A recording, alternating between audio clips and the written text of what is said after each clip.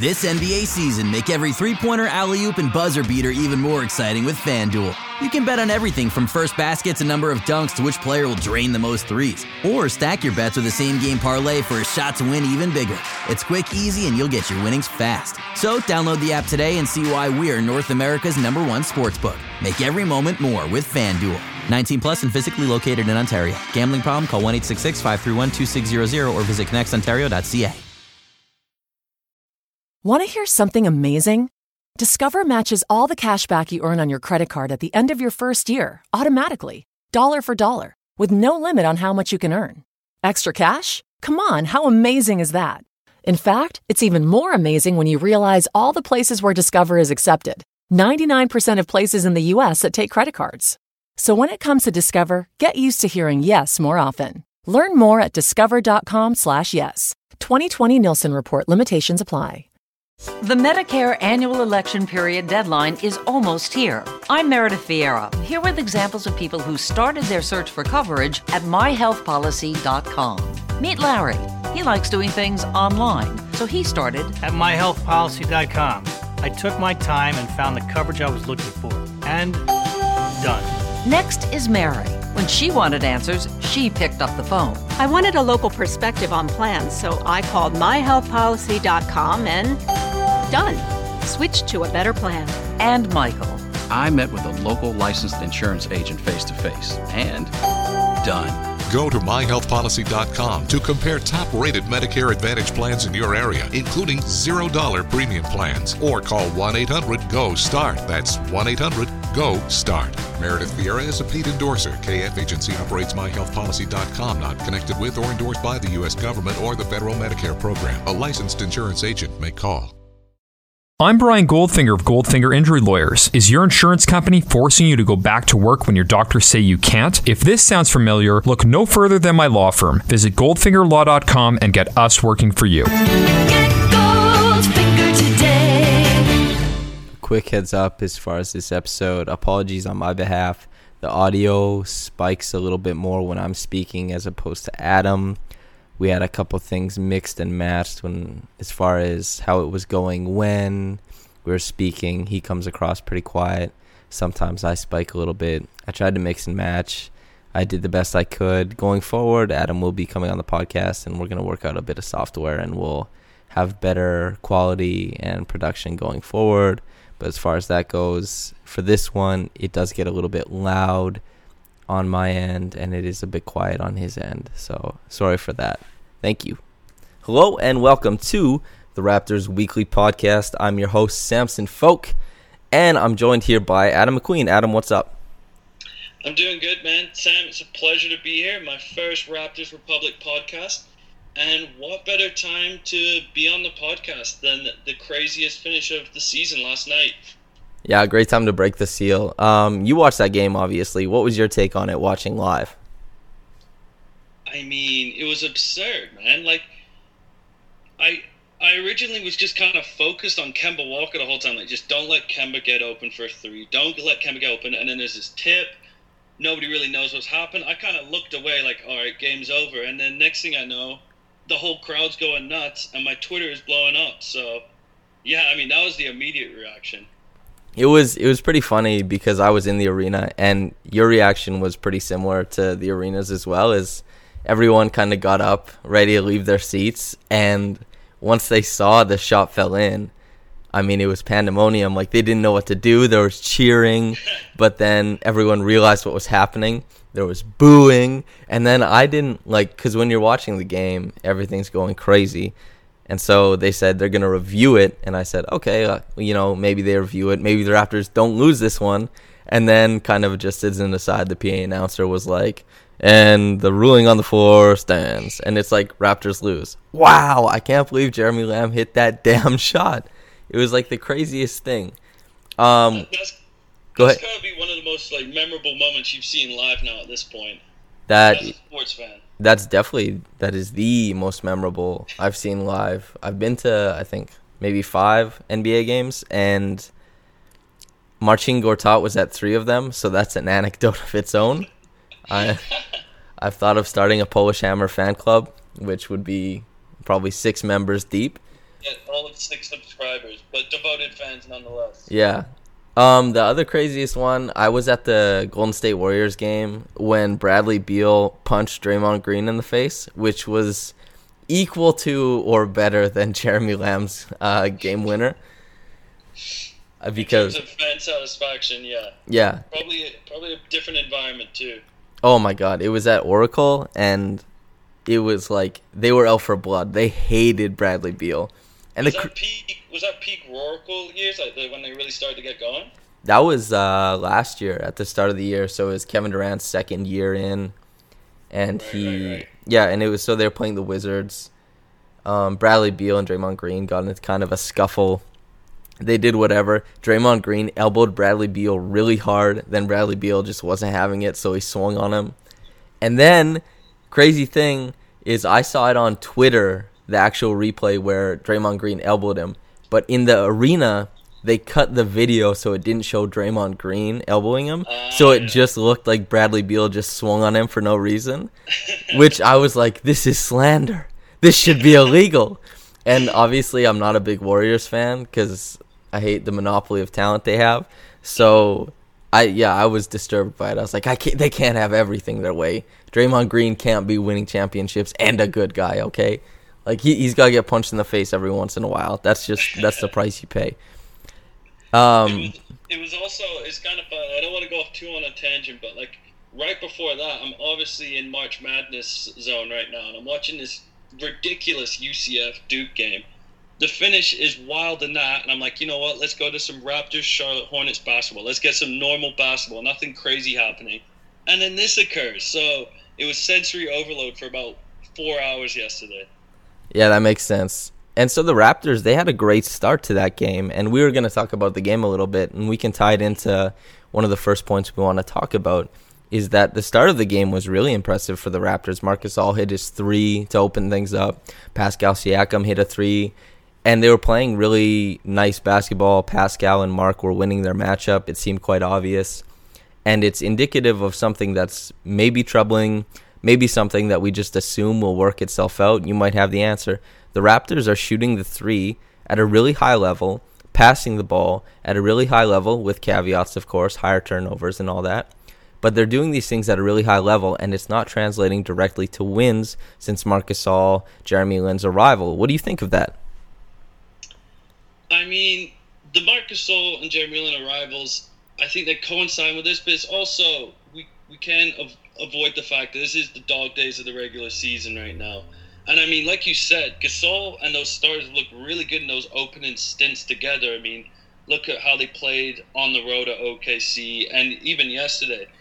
And the frustrating thing as we're watching right now is that they kind of flounder when this all-bench unit comes on, and it sort of negates the positive start, and we're back to kind of level playing field again after such a positive start with the starters. So that's kind of what I'm seeing. But really, the turnover percentage in March has been bad. We're middle in the league in terms of our turnover percentage. I think we're at 14% over the season.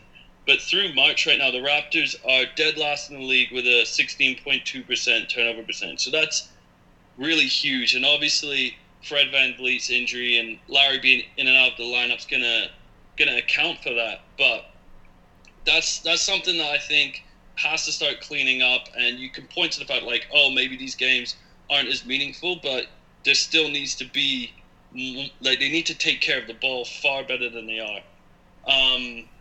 Yeah, and I look at Siakam, and they're really empowering him to be a playmaker, which has been awesome. And he's really growing into this role, but at the same time, there are going to be growing pains. I mean, he's had 5 turnovers, 7 turnovers, and yesterday he had 5 as well in the last 3 games, which is kind of a tough pill to swallow.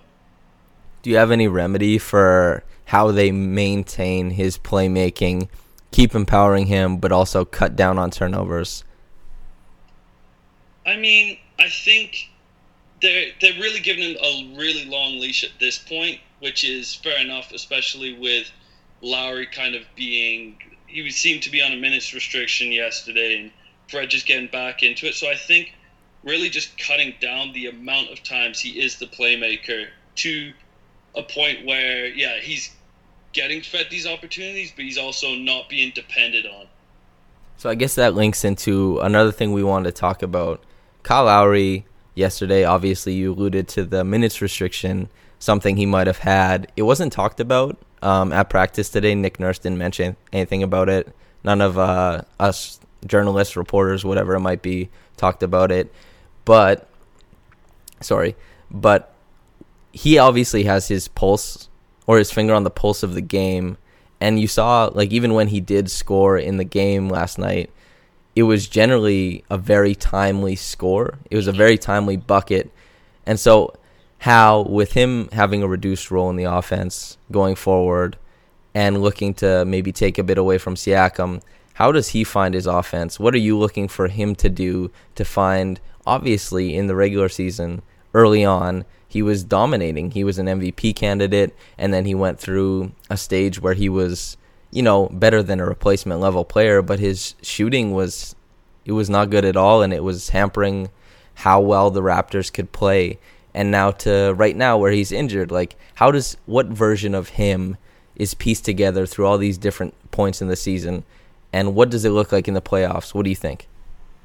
I think you touch on it really well there, that he can pick his moments very well. It's something that Larry's always been good at. He hasn't had to have the ball forced into his hand or find his shot. Like, he can just find his way within the offense. And yeah, he started off well, and there was this kind of weird deferential period, especially when he was playing with Kawhi, that it was so frustrating to watch how it seemed like he was consciously just avoiding taking shots. But I'll disagree to some extent. I think since Gasol's come to the Raptors that we found a better Lowry. And I know that injuries, he's been in and out, but what I'm really liking from Lowry at this point is how improved his outside shot is, given the better ball movement that we talked about earlier. And realistically, he's been 35% from three on the season, which is fair. But in March, he's at 42% now. And I know that's a smaller sample size, but I think this is a lot of causation to do with Gasol coming into the team and how Lowry and Gasol work together, because he's getting way more wide open looks from three as well, which is something that we really need for Lowry if he is going to be more deferential and let Siakam become more of a playmaker. He's going to have to be an off-the-ball catch-and-shoot three-point shooter, which we know he can do and is still really good at. So, I mean, if we look at his stats right now on three-point shooting this month, he's gone up from about 37% of his threes during the season were catch-and-shoot threes, and now they're 42% of them are. And he's toned down the amount of pull-up threes that he's doing, which is it's just a lower percentage shot. Lowry can hit these shots. We've seen him hit these shots, but I'd much rather see him get a quick catch-and-shoot three like the one he had with that give and go with Fred yesterday, those are shots I want to see Larry taking. And at the same time, yeah, he's wide open threes, which according to NBA.com is having 6 feet or more, the nearest defender being 6 feet or more away. He's 27% across the season wide open threes, and now it's gone up to about 32% since Gasol's arrived. So I think he's getting open looks, and I think this is how he will look in the playoffs. He's going to obviously be a vital part of the Raptors offense, but at the same time, fitting in when Siakam and Kawhi are going to be the primary playmakers. So he obviously, like I said earlier, he's had a lot of different, trends through this season. You're speaking of one where he's starting to get more catch and shoot opportunities. We also spoke earlier about finding the right times to score. He has been really good in the past, but hasn't quite found it this year, about mixing and matching the inside and the outside game. If he's taking more catch and shoot triples, do you want him relegated to more catch and shoot, or do you want a weak side attacker to come along with that type of play style? Yeah, I mean, we can't reduce him entirely to a catch and shoot player, because I mean that's not what Kyle Lowry is. He's the heartbeat of the team. He's kind of the engine. No matter how great Siakam's been this year and Kawhi is the best player on the team, Lowry's still the engine that drives this. So I think, I mean, this is depending on the ankle injuries. I really, really hope that doesn't limit how aggressive he is in terms of getting into the paint, finishing in the paint, and really just being aggressive on that pick and roll opportunities as well. So, I mean, that's where I'm going to be most nervous is, do these ankle injuries limit how aggressive he is as a playmaker? But, I mean, I guess it sucks to say, but we'll see how much these injuries really affect him. He said he's going to play through the season with it. He said it's not going to be fully healed. But, I mean, let's hope that he can get to at least the peak Kyle Lowry that we've seen over the years. Yeah, it was a weird thing to hear, like, Kyle Lowry say that. And even when, like, at practice today, when it was posed to Nick Nurse, like, his face was genuinely shocked that Kyle Lowry said, oh, yeah, it won't be healthy for the rest of the year. Then Nick Nurse just kind of opted to say, like, I guess that's up to Kyle and Alex. I don't know anything. But, like, when Eric Kareen, like, posed it to him, like, and about Kyle Lowry saying he won't be healthy for the rest of the year, he was, like, his eyes went up in the air. He's like, what? So I don't know what that situation is. I mean, I guess it is, like Nick Nurse said, it's up to Alex and Kyle. And if, you know, the healthier he is, the better it is, obviously, because he's been plagued by injuries that are severe and not so severe altogether. And especially they mount up during the playoffs. So let's cross our fingers that doesn't happen. An interesting thing, since we can finally get back to the game, obviously these things are good to talk about. Kawhi and Siakam finished the game. It was a very small ball lineup at the 5 and the 4. They played incredible defense. You said earlier that you were watching Kemba, hoping Kemba doesn't get the ball. Siakam stonewalled Kemba probably 4 or 5 times in the last 5 minutes, especially when they switched on the pick and roll. And Kawhi Leonard skied for like a game-saving block, it seemed like at the time, which was bordering on goaltending, not goaltending. It showed a lot of potential from a small ball lineup like that. What did you see from watching that lineup? I mean, as you pointed to, I mean, the switchability, it's the ultimate sport. When we look at the Warriors' death lineup that's been the most vaunted lineup in recent memory, there's no true center out there. Everyone can defend pretty much 1 to 5 or 2 to 5, and that's case in point with Siakam and Leonard. That's why we're so excited about how they play. And some of those defensive plays, I really felt like they were just going to sneak out this win, just escape the jaws of defeat, because, man, those were momentum-shifting plays. And when you look at small ball, it's the biggest concern is the rebounding issue. But, man, even with, like, Ibaka out there and at times Gasol as well, we're struggling rebounding the ball anyway. So it didn't even feel like a significant drop-off in that department. What are you thinking? I'm a huge fan of small ball. I know it's not a panache. It doesn't fix everything. But especially last night watching Kemba Walker, who is as capable as any player at breaking down a big man who is not fleet of foot. I mean, Kemba is electric. He's one of the fastest guys in the league. And if he's not able to get past Siakam, if they can't win a matchup, like a mismatch from that, then that means that the Raptors, at least for guards, seem impenetrable as a defense. Now, there was a couple times they passed around it. You know, you saw the one play where I can't remember who got a layup, but it was Kyle Lowry and Fred VanVleet ended up under the rim. Kawhi Leonard and Siakam had both gotten spaced out to the three-point line playing defense. But in most cases, it was very, very high intensity, don't give up anything defense. So I really like seeing it. I thought that it was very high potential. And obviously, you and I were both big Marc Gasol fans, big Marc Gasol believers in this, in this offense, in this defense. Wait, do not say anything bad about Marc Gasol here. Oh no, I won't. No, I'll refrain. But like you said, like his rebounding isn't as good as, let's say, a Jonas Valanciunas. And again, not inviting the debate. But you're just asking for it today now. Yeah, but his rebounding isn't as good. So his offensive game needs to come along a little bit more, as much as it already has. But otherwise, if his offensive game, if the rebounding isn't going to be a sizable amount more than Siakam is able to provide, then the Raptors' best lineup will be Siakam at the 5. So my question to you is, as a big Marc Gasol fan, how does Marc Gasol make the Siakam at 5 not the best Raptors lineup? Make it that it's Siakam at the 4, Leonard at the 3, one of Van Vliet or Green at the 2, and Kyle Lowry. How does Marc Gasol do that? It pains me to say it, but I think if we're looking strictly on the defensive side of the ball, I don't know if he can, other than being a rim deterrent and as smart and as savvy and as quickly as Marc Gasol can get to the spot before the play develops. He's not the same rim deterrent as he was in years past. So I think defensively, like you pointed out, that the small ball lineup is better.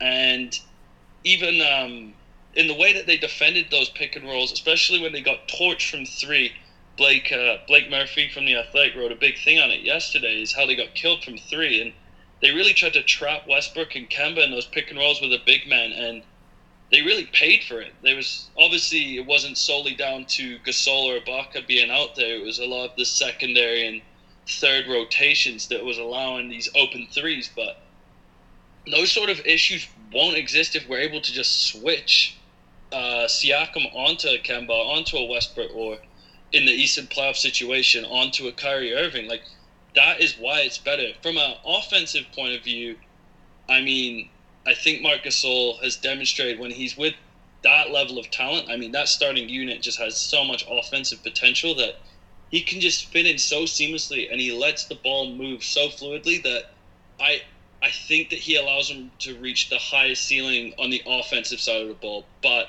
there's no taking away how effective that defensive small ball unit could be. And it's kind of a sidebar. You were talking about the game against Oklahoma City, and you obviously saw then Siakam as Westbrook's primary defender. So do you think that Nurse jumped the shark instead of having him switch in pick and roll actions? He was already just saying Siakam's going to be our primary defender. What did you think of that matchup? I mean, Siakam on Westbrook, how could you not like that matchup? And especially that block and transition play was just, it fires me up so much seeing how Siakam's grown. Yeah, I mean, it really depends, because you're putting the onus on Siakam to battle over the screens, and it's the same thing. You don't want Westbrook being switched onto one of those big men, but at the same time, you can't go purely with the small ball lineup the whole time. Like, that's just not an option. So, I mean, for those moments where you are going to have a big man, then sure, I think you can have Siakam start primarily on Westbrook, and if worst comes to worst, then you trap. You don't really want to be getting switched Gasol into Westbrook 1-on-1. But, I mean, for spells, that's going to work. What do you think about it? I was a big fan of it just as a spectator. To take it in and to see those two guys go at it is obviously exciting. Like you alluded to, getting caught on screens, that happened to him a lot. Westbrook was able to put him in jail a few times. Mm-hmm. But I thought that Siakam, towards the end, because there was a pretty rough 3-minute stretch of it, towards the end started to get how to win that matchup, because he started moving off of Westbrook and he started crowding the passing lane, which I think that's the way to do it. I mean, if you leave Westbrook in the 12, let's say 10 to 18 range, and you ask him to make shots on the move, and I think that Siakam, you go under if it's there, or if you're fighting, you hang back a little, and the defender, let's say it's either one of Serge Ibaka or Marc Gasol, you make sure there's not a rim run there, but you try and incentivize, obviously, the 10 to 18 foot shot. And Westbrook, he made, I think, 2 of them, but also with Siakam hanging back, Siakam got 2 steals just hanging back in the passing lane when Westbrook was looking for that pocket pass. There's ways to outfox Westbrook in that matchup and to incentivize bad shots. And I'm excited to see Siakam try and do that to other guards going forward. I mean, we obviously saw him against John Wall last year not do the exact same thing. I mean, he didn't have as much trouble getting around screens. But Siakam's very capable of putting, I guess, guards in new and difficult positions to make decisions from. And that's what I like to see from Siakam in that type of defense.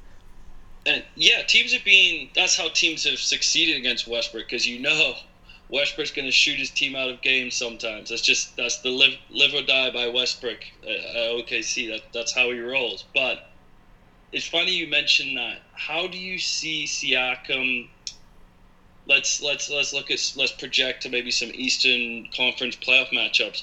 Let's say Siakam is going on to D'Angelo Russell. How is he going to go about that defense? Because you can't be ducking under those screens with Russell around 10 to 18 feet.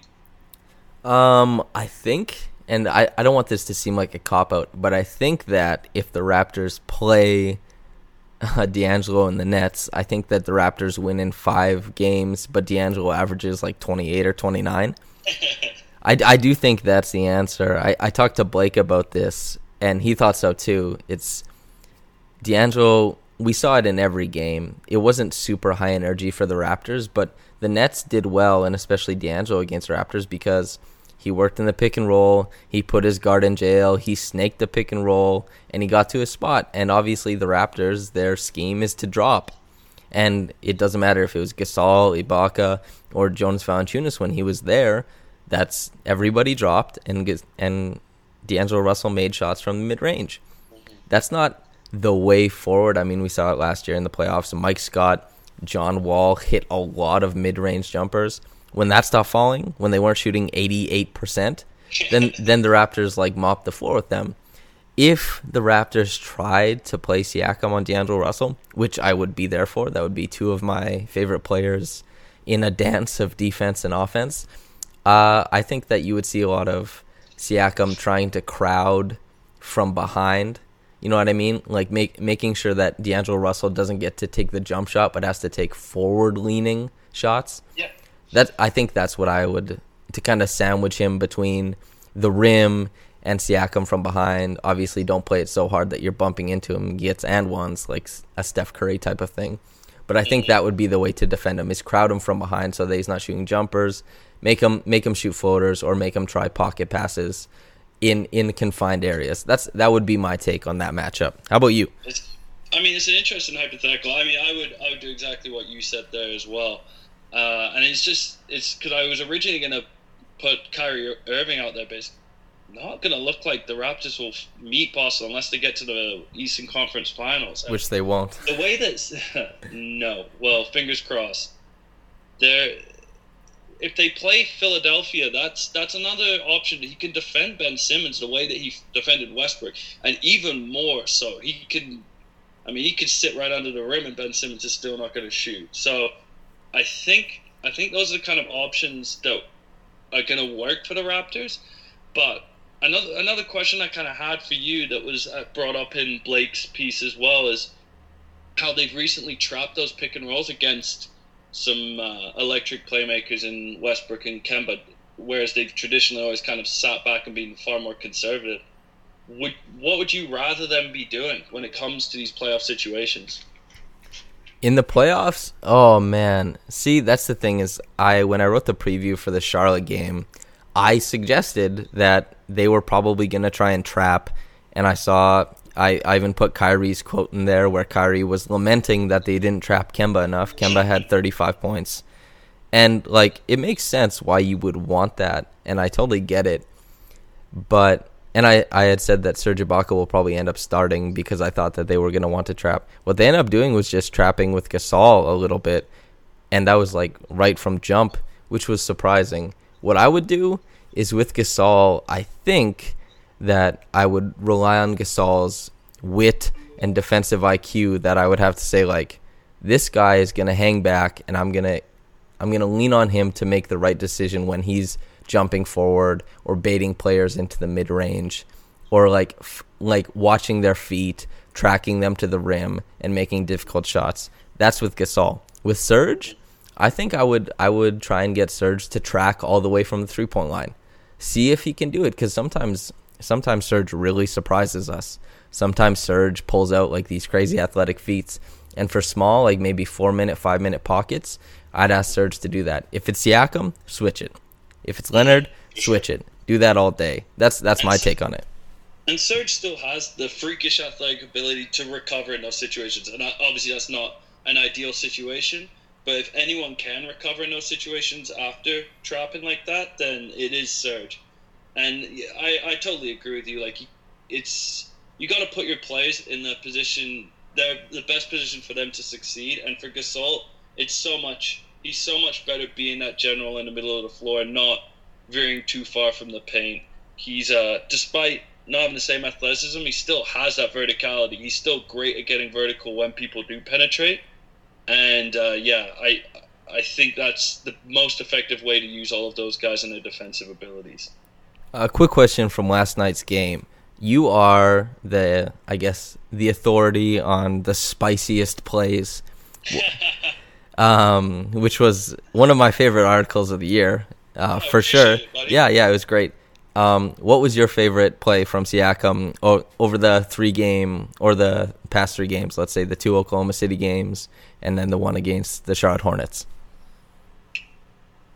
My favorite? It's got to be the block on Westbrook, doesn't it? Yeah, that's a good one. The contextual factors too, because when you're looking at the spiciest play, there's his signature spin move, which we've seen a lot of. There's all of it's not just pure Siakam athleticism. You got to look at the moment. We've got to look at the people he's going against and how it made you feel in that moment. And when you see him blocking someone like Westbrook, who's obviously been all over the news the last week or two, and he's an abrasive guy. And so it's great to see Siakam, the world's most likable athlete, just completely put Westbrook in his place on that block and then do his trademark, get out in transition, and just cram one. So that's the one that's in the front of my mind right now. How about yourself? Do you have any off the top of your head? I'm a sucker, so much so, for the Siakam spin move. It's one of my favorite things ever. Like, the steps he uses, the way he'll drop his elbow against a hip or a shoulder, depending on how the guy's defending him. The way he uses the guy's knee sometimes to gain momentum. Like, he'll turn across it or he'll hit it so that they can't track him. I'm in love with the spin move. So any one of his spin moves from those past 3 games is just, that's everything I like from him, everything I want. There's so many variations that you mentioned. Like, the spin move has evolved. Everyone's like, oh, he's going to do the spin move. He's going to do a spin move. It's like, yeah, but how do you stop it? Because it used to be a very, agile, quick move that you would kind of do on these, loafing big men. But there's sometimes now where when he gets a smaller guy on, he almost just, swats them aside as he spins just to get an easy bucket. It's like, you can't stop me. I'm too big, too fast, too strong. And it's almost like a bully ball spin move that he's kind of got going now, too. So that's a nice little evolution I like of the Siakam spin move, which will no doubt be in the Spice Index 2.0. Yeah, it's sometimes it's like the hip speed Olympics, because he rotates his so fast, and like you were saying, there's a bit of a bully ball element. Obviously, a lot of players, they'll hook with their elbow or their forearm, but Siakam, sometimes you'll see him drag his hip across a guy, and then you'll see by the time Siakam's done, he's facing forward, the guy's facing almost backwards, and Siakam's pushing off of his body towards the rim, whereas most guys get stuck pushing off sideways, going away from the rim. That's just the craziest part about Siakam, is that he's so agile, he's so fast, and when it comes to small guys, so strong that whether it's a big guy, he can outspeed him and get the mismatch that way. If it's a small guy, he can just outmuscle him, and if it's a guy who's even close to him, he can just out-nifty him, outmaneuver him. He can do all those types of things. Such a big fan of what he's doing. Oh yeah, most improved player, probably most valuable player, probably the GOAT conversation now. I mean, it's got to be. You got to ask: is he the greatest player of all time? I think it's pretty evident. Yes, Pascal Siakam has to be the greatest player of all time. I don't know why anyone would entertain any other conversations, be it Michael Jordan, LeBron James, whoever. Michael Jordan wears horrible jeans. LeBron James is going to be in another bad movie. It's just Pascal Siakam, only spin moves, never anything else. When's the last time Siakam passive-aggressively subtweeted one of his teammates? I'll tell you, never. That's true. Except he does kind of give, I guess, Fred a nasty look in their Jif peanut butter commercial. I'm not sure if that counts. Yeah, fair enough. I think I'm going to move us along to the Twitter questions now. First question is from Louis Zatzman. And I'm going to let you know if you want to pull up the games in order. His question is, rank the rest of the season's games in order of how much you care. So obviously, this is kind of a take on, well, how important are things really? Should we care about how this is going? Obviously, he's alluding that there's a couple games that we shouldn't care about. Which are the ones you think are important? The things I think are important. Well, we've got a nice little stretch here of Chicago, New York, Chicago, Orlando. And I mean, if that doesn't fire you up for some NBA basketball, then I don't know what will. But realistically, I think it's going to have to be one of the potential playoff matchups in the first round. So they're at Brooklyn on April 3rd. They host Miami on April 7th, and I guess is there an outside shot that Orlando could get up to the 7th seed? If not, then I'm probably going to have to go with the Brooklyn-Miami matchups. And like we said, like the last time they played Brooklyn was an incredible game. That one was so exciting. So, yeah, I'll go with Brooklyn. The rest, I mean, take it or leave it. No Derrick Rose from Minnesota, I'm not watching. Charlotte, well, if we get another Charlotte game like yesterday, or on Sunday, sorry, then sure, maybe then, but I'll probably have to go with Brooklyn or Miami. How about yourself? Miami for me, simply because I would prefer that they don't play anybody, because I guarantee that one of those goobers in those Miami jerseys is going to injure somebody. That's my take. I think Goran Dragic is going to throw a damn elbow or something. One of those guys is going to injure somebody. So I would prefer if they just forfeit the game and just have a nice little party in South Beach, something like that. I have a serious question on this note. Is when we look at the schedule, and like Lewis has mentioned here, it's not a murderer's row at all. It's pretty weak. And do you like having such a weak schedule to finish? I mean, you could get a string of wins here, get some momentum going into the playoffs. Or is it the fact like we haven't played good level competition since March 22nd, which will be the Oklahoma City game, and then when you get into that second round, knock on wood that they get into the second round, you haven't played a top level team in a while, and it sort of makes me feel like it's a flashback to Philly last year when they really went on that hot stretch with Simmons and Embiid out, and they were just killing teams. But if you actually looked at the schedule, they killed terrible teams, and then entered Boston in round 2, and they absolutely shut them down. So what do you think about that on the scheduling front? I think that whatever team they play in the first round, let's say it's Brooklyn, Detroit, or Miami, or Orlando, one of those teams, I think that those games are more impactful as far as how it registers in the brain, how they get ready for, let's say, their second round competition or an Eastern Conference Finals competition, rather than playing like Oklahoma City in the third last game of the year. You know what I mean? Like, I think like a game 3 against Brooklyn is a higher intensity, higher caliber game than whatever game they just played against the Oklahoma City Thunder.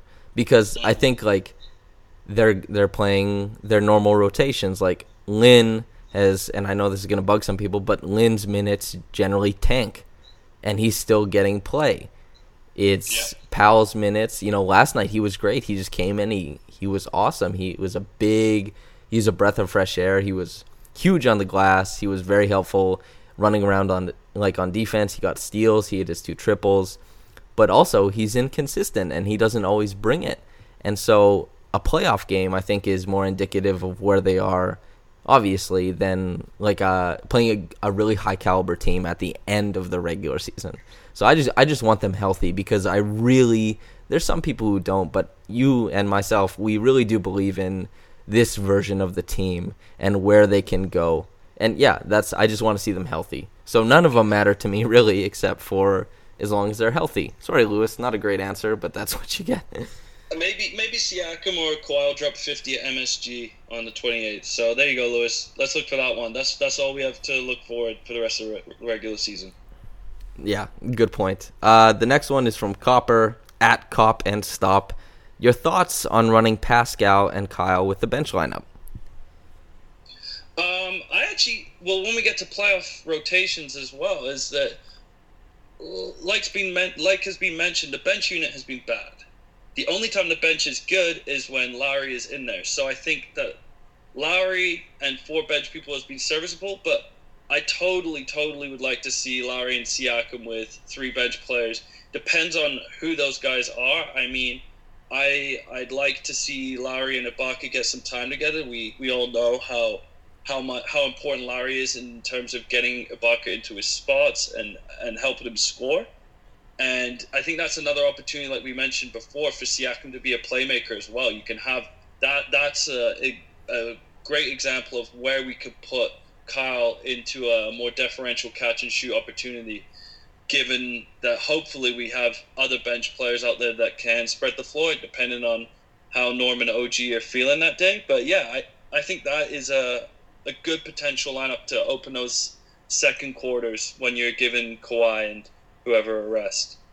Yeah, I agree. And also, it seems a little bit unfair because having, let's say, it's a bench lineup, that means Fred VanVleet, having Fred VanVleet, Kyle Lowry, and Pascal Siakam playing doesn't really seem like a bench lineup, honestly. It just seems like, oh, wow, these are 3 incredible players. They're probably going to hold it down. And so there's a lot of benefits from running those together. And also the idea, like, obviously Lowry plus bench is like sacred ground. It's very, very famous words around like Raptors fandom because it's been such a powerful and respected group that's played together for the past 4, maybe even 5 years.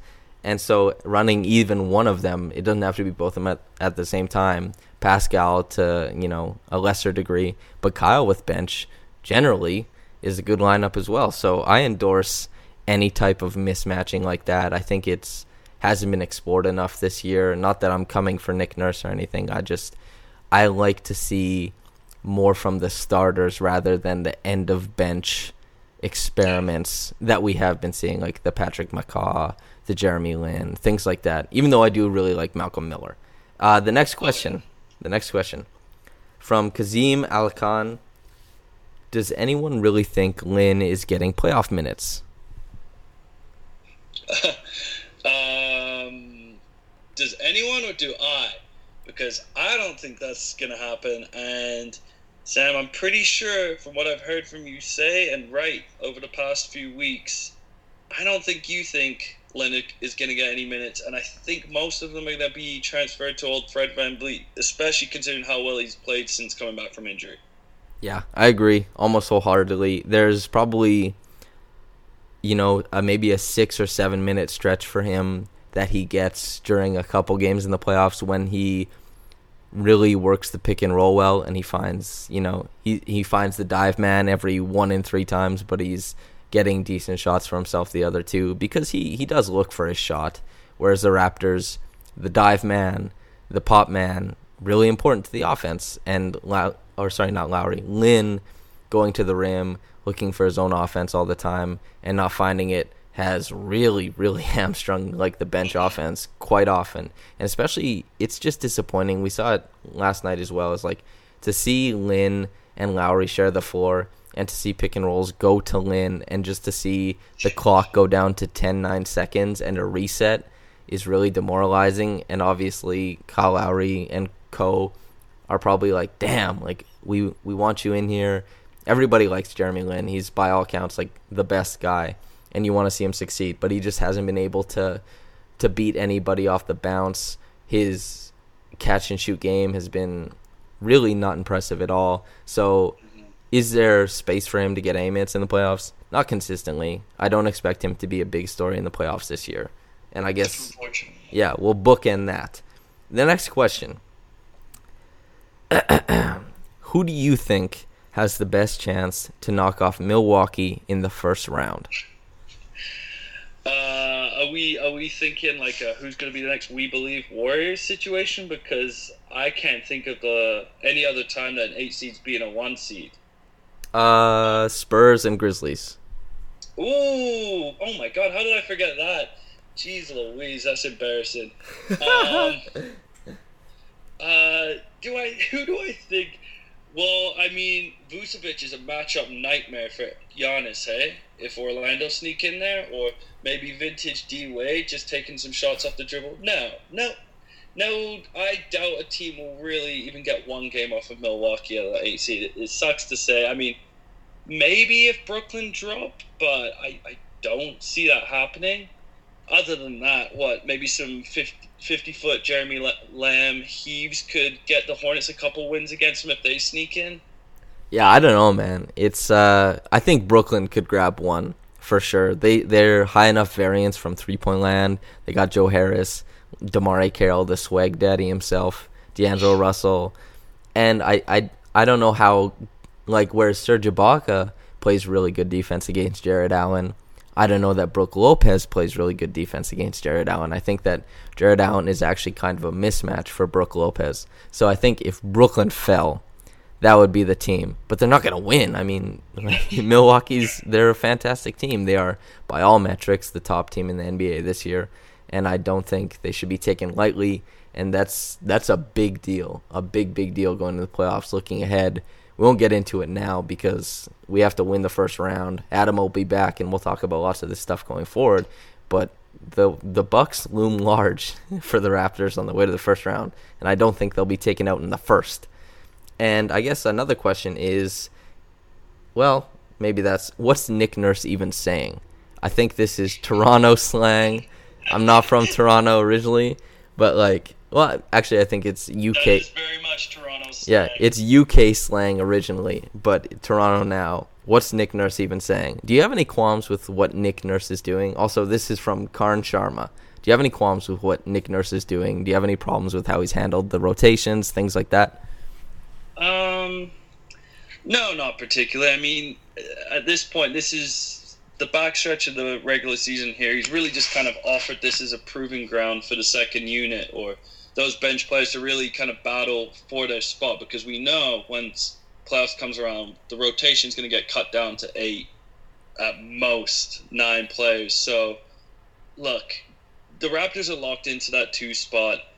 They're one of the deepest teams. You might as well keep giving these guys some run to really kind of push themselves into those spots and make some internal competition. So, as frustrated as I am on occasion the last few weeks of seeing the bench out there and give away a lead, and it's kind of deflating after such a good start, I understand the process. There's a long-term picture in play here, and I can't blame him for it.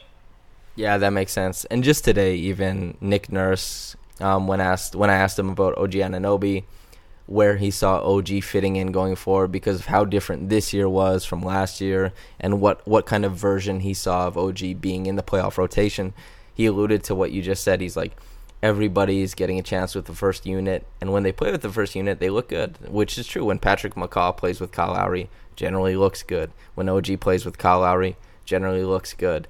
When these guys get these opportunities, they generally look good. So from that, I'm taking it that he is, like you said, a proving ground for all these guys to, what is your ceiling? And then let's see what your floor is with the bench, because in a playoff matchup, you don't want floor guys.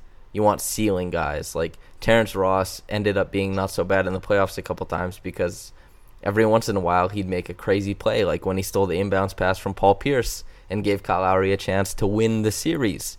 Like things like that is guys who aren't going to just do the bare minimum, do their job, because you need to play a little bit better in the playoffs. You need guys who can take it to the next level, which is why Norman Powell has done bad in the playoffs, not in the playoffs, in the regular season a couple times, but in the playoffs, his next level athleticism kind of vaults him into, okay, this guy can play now.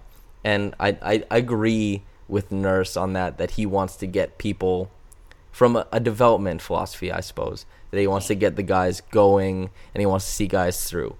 For me, if possible, I'd like to see more experimentation with playoff rotation type players. I don't think McCaw should be getting that much run anymore, not in meaningful minutes anyway. And so I guess that is what Nick Nurse is saying. Last question, kind of a gag. I'll swing this one to you if you can, see if you can answer. Matt Shantz, how did Samson rise to such prominence by the age of 13? Because he's a boy genius. what's that called? He was part of the Mensa program, and here we are seeing him flourishing and reaching brand new heights. Can you imagine if somebody were to hear this and then actually read one of my articles? They'd be so disappointed. They'd be like, oh, Mensa, you have to have like 160 IQ to get in. This guy, he's using commas wrong.